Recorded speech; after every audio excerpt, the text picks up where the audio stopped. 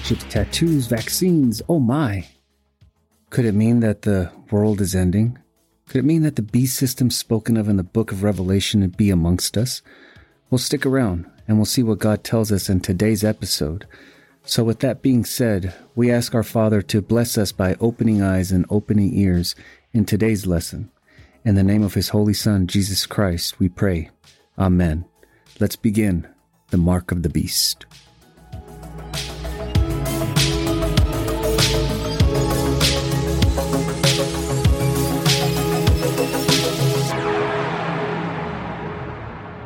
Welcome back, ladies and gentlemen, to another episode of The Disciples' Haven.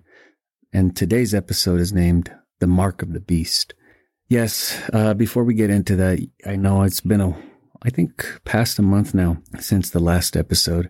And I do want to apologize again. I've been having some technical difficulties with the software, the microphone. It was just one thing breaking down after another. But I think I got it fixed now. So hopefully none of the audio is going to be messed up or anything. But, you know, our world has been thrown in such a chaos in the recent years that it didn't take long for some Christians to start sounding alarms of the mark of the beast being here already by way of vaccine, cryptocurrency, anything, etc. like that. But are we dealing with the mark of the beast already? Is it in the horizon? Well, that's what this study is going to be about. Now, before we begin our study, we have to understand something about the Bible. God uses different creatures as symbols to describe countries, power, whatever it may be. Why does He do that? Well, you didn't think being a disciple was a walk in the park, did you? God doesn't like laziness. So He expects His children to rightfully divide the Word of God and study their butts off, as explained in the 2 Timothy chapter 2, verse 15. Study to show yourself approved before Almighty God, and you can have a place in His kingdom. Why? Because God can use you. He can trust you. And He knows you're disciplined enough to handle whatever may come your way. So let's open up our Bibles to the book of Revelation, chapter 13, verse 1. Before we begin, I find it important for you to know that the word revelation means to reveal, to uncover. So right away, we should all know God isn't trying to hide any secrets from us. He's not trying to confuse us or anything. He's trying to educate us. So verse 1 reads, "And I stood upon the sand of the sea and saw a beast rise up out of the sea, having 7 heads and 10 horns, and upon his horns 10 crowns, and upon his heads the name of blasphemy. Oh my God, we have a monster." But relax. That's what's being discussed here. We'll soon find out what all of this means, what the beast means, what the horns mean, the heads, etc. Again, God is revealing something to us, and we're supposed to be paying attention. Now, this beast is a governmental system that affects the entire globe, a system that is set on bringing world peace through lies. Now, what kind of political ideology is wanting us to be united, inclusive, progressive, give sanctuary to different peoples? I'll let you think on that for a minute. Now, to break down this beast, in chapter 17 of this book of Revelation, the Word of God explains everything about this beast system if you want to read it. In chapter 17, the waters are symbolic of the people of the world. The heads are symbolic of 7 kingdoms or 7 continents, if you want to think of it that way, because with 7 continents, then we are talking about the whole world. The horns are symbolic of power. Horns in the Bible are almost always symbolic of power. And the crowns are symbolic of 10 kings or 10 world leaders, which will control this one world government system. So I hope I haven't lost any of you. Like I said, this is a pretty simple way to follow it. So let's go on to verse 2. "And the beast which I saw was like unto a leopard, and his feet were as the feet of a bear, and his mouth as the mouth of a lion. And the dragon gave him his power, and his seat, and great authority." Who gives this beast government the power? The dragon. Now, who is this dragon John is referring to in this verse? Well, it just so happens that God gave us the answer back in chapter 12, verse 9, and verse 9 reads, "And the great dragon was cast out, that old serpent called the devil, and Satan, which deceiveth the whole world. He was cast out into the earth, and his angels were cast out with him." So the dragon is none other than Satan himself. Notice how here in verse 9, the titles of Satan are all written out. The dragon, the old serpent, referring from the Garden of Eden, the devil, and Satan. Why? Because God doesn't want you to have any doubt that Satan himself will be the one that gives power to this governmental system. Now, back to Revelation chapter 13, verse 3. "And I saw one of his heads as it were wounded to death, and his deadly wound was healed, and all the world wondered after the beast." This governmental world system just received a deadly wound. But the question is, how does a governing system receive a deadly wound? You see, many Christians and Christian churches preach that his deadly wound is going to be some political figure, a man that is assassinated, but that's not the case. We have learned that the heads of the beast represent kingdoms or continents. So it's not a man that receives a deadly wound, but the beast system itself. So how does the system get a deadly wound? Well, this beast system, since it will entail the whole world, means that the whole world is in some form of peace. So what's the opposite of peace? War. Clearly, the deadly wound means that the peace amongst the nations gets broken. But then what happens when that peace is broken? Someone heals that wound, and the whole world did what? They wondered after the beast. Verse 4, "And they worshipped the dragon, which gave power unto the beast. And they worshipped the beast, saying, Who is like unto the beast? Who is able to make war with him?" They worshipped the dragon and the beast. Well, who's they? The entire world. Why? Because they are believing that dragon, in other words, Satan, to be Jesus Christ, who has returned and brought his kingdom to earth. And who is able to make war with him? I mean, if you see these things come to pass, who would make war against who they think is Jesus Christ? Let this be a reminder how the end of this world is to come. Or I should say the end of this earth age. It's not going to be by some nuclear holocaust type of event. It's going to end with a fake type of peace. Verse 5, "And there was given unto him a mouth speaking great things and blasphemies, and power was given unto him to continue 42 months. We can see here the prophecy that Paul gave in the book of 2 Thessalonians chapter 2 being fulfilled, how the son of perdition will exalt himself above God, so that he, as God, sits in the temple of God, showing himself to be God. Now, this 42-month time frame is equivalent to 3.5 years. So does this mean Satan is going to be here for 3.5 years? No, it doesn't. It means that Satan will be here for the entire tribulation. You will be here for the entire tribulation as well. So how long will Satan be here exactly? Well, this original time frame started with 7 years, or known as the 7-year tribulation. Then 3.5 years. In the book of Matthew, chapter 24, verse 22, Jesus Christ tells us, "And except those days should be shortened, there should no flesh be saved. But for the elect's sake, those days shall be shortened." Shortened to what, though?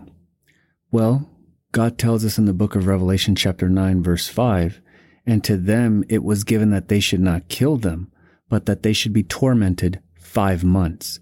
And their torment was as the torment of a scorpion when he striketh a man." So the entire tribulation went from 7 years to 3.5 years, which was later shortened to 5 months.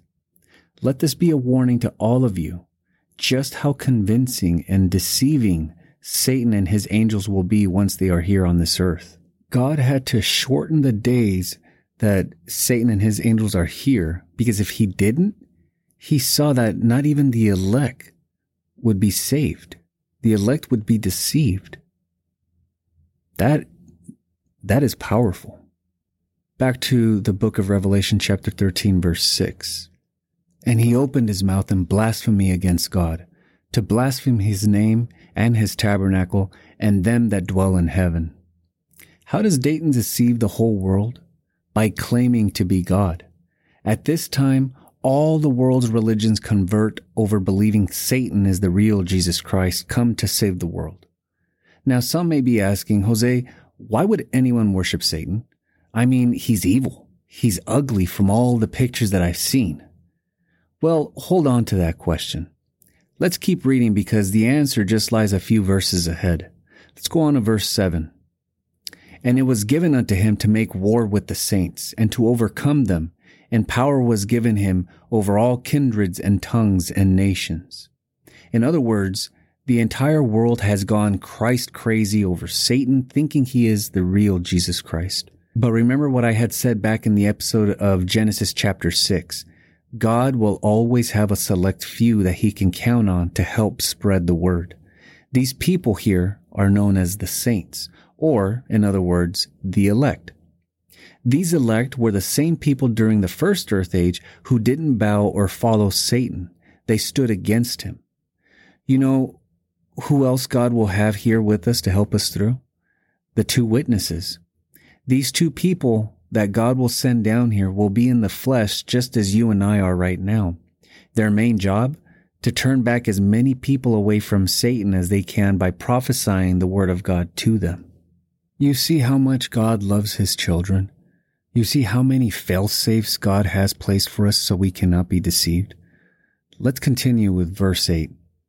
And all that dwell upon the earth shall worship him, whose names are not written in the book of life of the Lamb slain from the foundation of the world.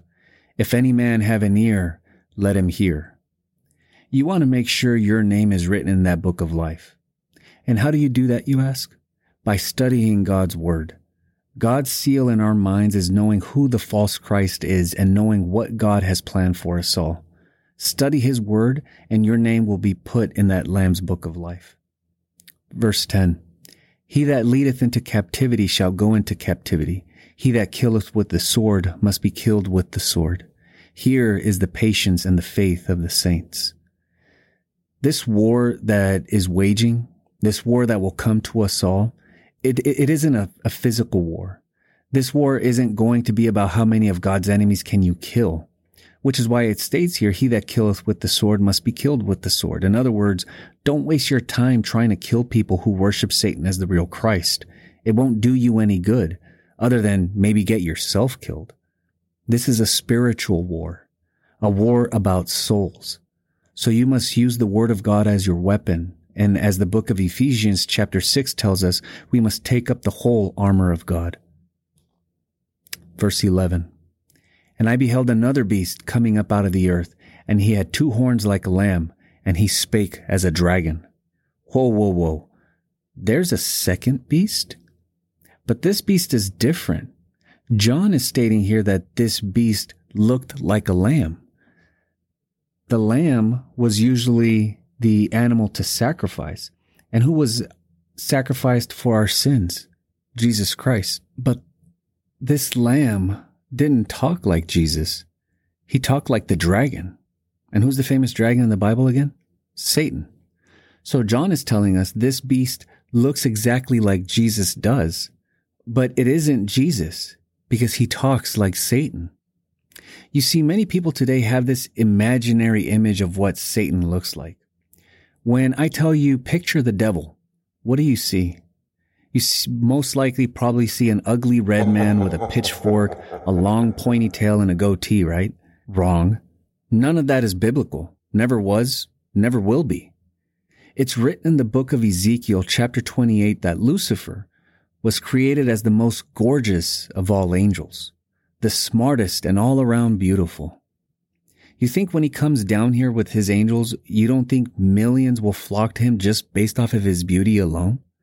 Look at how people react to dumb celebrities like Justin Bieber or Snoop Dogg. Now picture the most beautiful angel here on earth telling you he's the real Jesus Christ.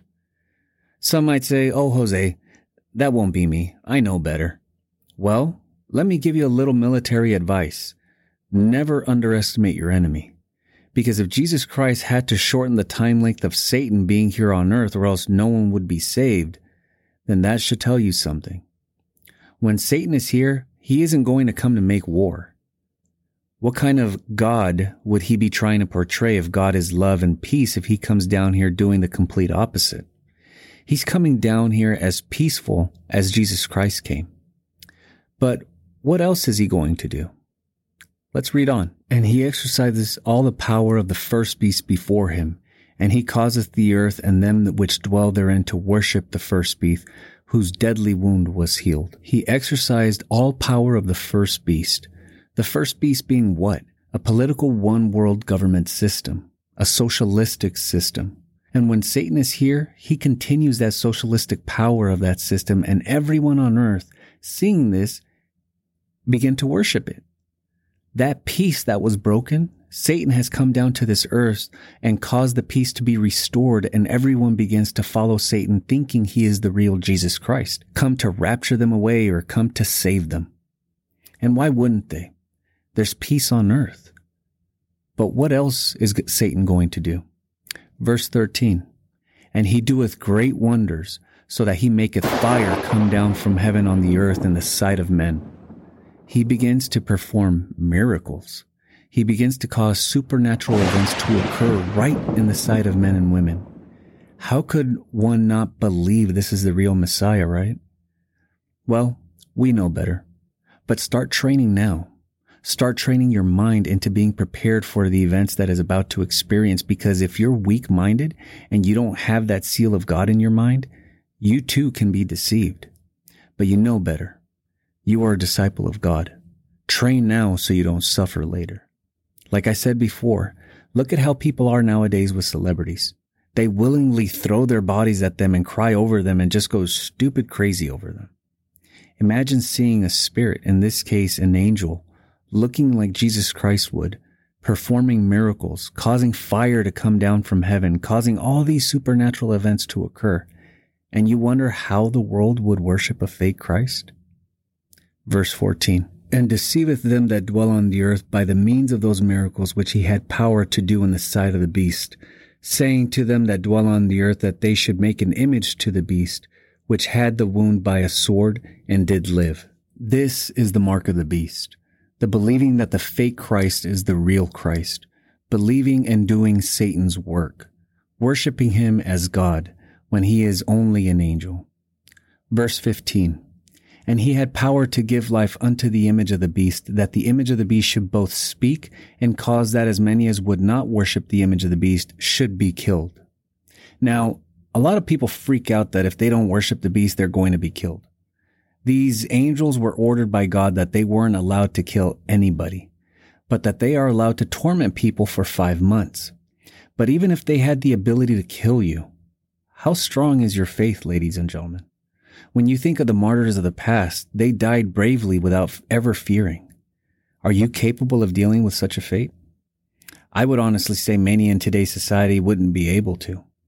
Fortunately, this word killed in the Strong's Concordance is G615, which comes from the root word of the Strong's Concordance, G575, which means separation. And there will most definitely be a separation, and us versus them. There will be those who strongly believe that Satan is the real Christ, and there will be a small few who will know that he is fake and know that he is in fact Satan himself. I mean, look at the way that our country, our world is divided right now. There's an us versus them atmosphere. Now, picture that times 1,000,000 when Satan and his angels are here. Verse 16, and he causeth all, both small and great, rich and poor, free and bond, to receive a mark in their right hand or in their foreheads. So how did the people get the mark of the beast in the first place from Satan? By deceiving them into having them believe he is the real Jesus Christ. But the people on earth aren't just thinking Satan is the real Jesus Christ. They are also doing his work in his kingdom. Now notice that it's how it says in their right hand or in their foreheads. What's in your forehead? Your brain. Now, what about your right hand? You use your hands for work. So as I said before, not only do these people believe that the Antichrist is the real Christ, they're also doing his work. This is the mark of the beast. It's a spiritual mark. Think about it this way. Wouldn't it be pretty obvious if Satan were here that people got some microchip in their right hand or a tattoo of 666 on their foreheads? Wouldn't it be pretty obvious for other people to see that and think, gee, I've heard about this in a book somewhere. Maybe I should stay away. If you think this, then you're not giving Satan enough credit. You're underestimating him. Satan isn't stupid. Like the book of Ezekiel states, he was made as the most beautiful and most intelligent out of all. You really think he's going to use some kind of earthly materials to put his mark on us? Think outside the church walls and expand your knowledge in the Word of God. Verse 17, and that no man might buy or sell, save he that had the mark, or the name of the beast, or the number of his name. Now, why would you not be able to buy or sell anything if you don't have a mark? Basically, what it says here is that if you aren't partaking in this world's spiritual government, or believing the Christ that is on earth is the real living God, then you're considered an outcast, an enemy, and you won't be able to buy or sell anything. Some people may even try to cause you harm. I mean, look at what some people do right now in the streets over the way one looks. Can you imagine how life will be when they know you don't even believe in their God? This is why it's important to prepare now, physically and spiritually. Start stocking up on non-perishables and water. Don't just sit there thinking, oh, God will provide. He has my back. While yes, that is true, he expects you to do some work. He isn't just wanting you to sit there and have him do all the work. Get your butt up and start preparing for the worst. Start getting supplies ready. This isn't some doomsday prepper type of warning, but God himself even tells us to do this.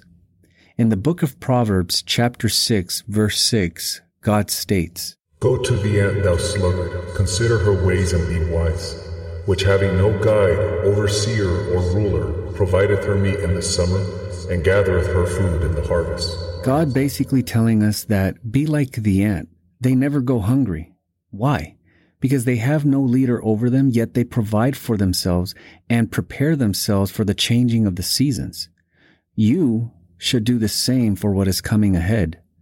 Prepare for the harvest that lays ahead. Back to the book of Revelation, verse 18. Here is wisdom. Let him that hath understanding count the number of the beast, for it is the number of a man, and his number is 666. 666 being Satan's number. He is the one spoken of in the sixth vial, the sixth trumpet, and the sixth seal. God doesn't want you to make no mistake about it. The devil will be here before the real Christ returns. Because when does Christ return, the real one?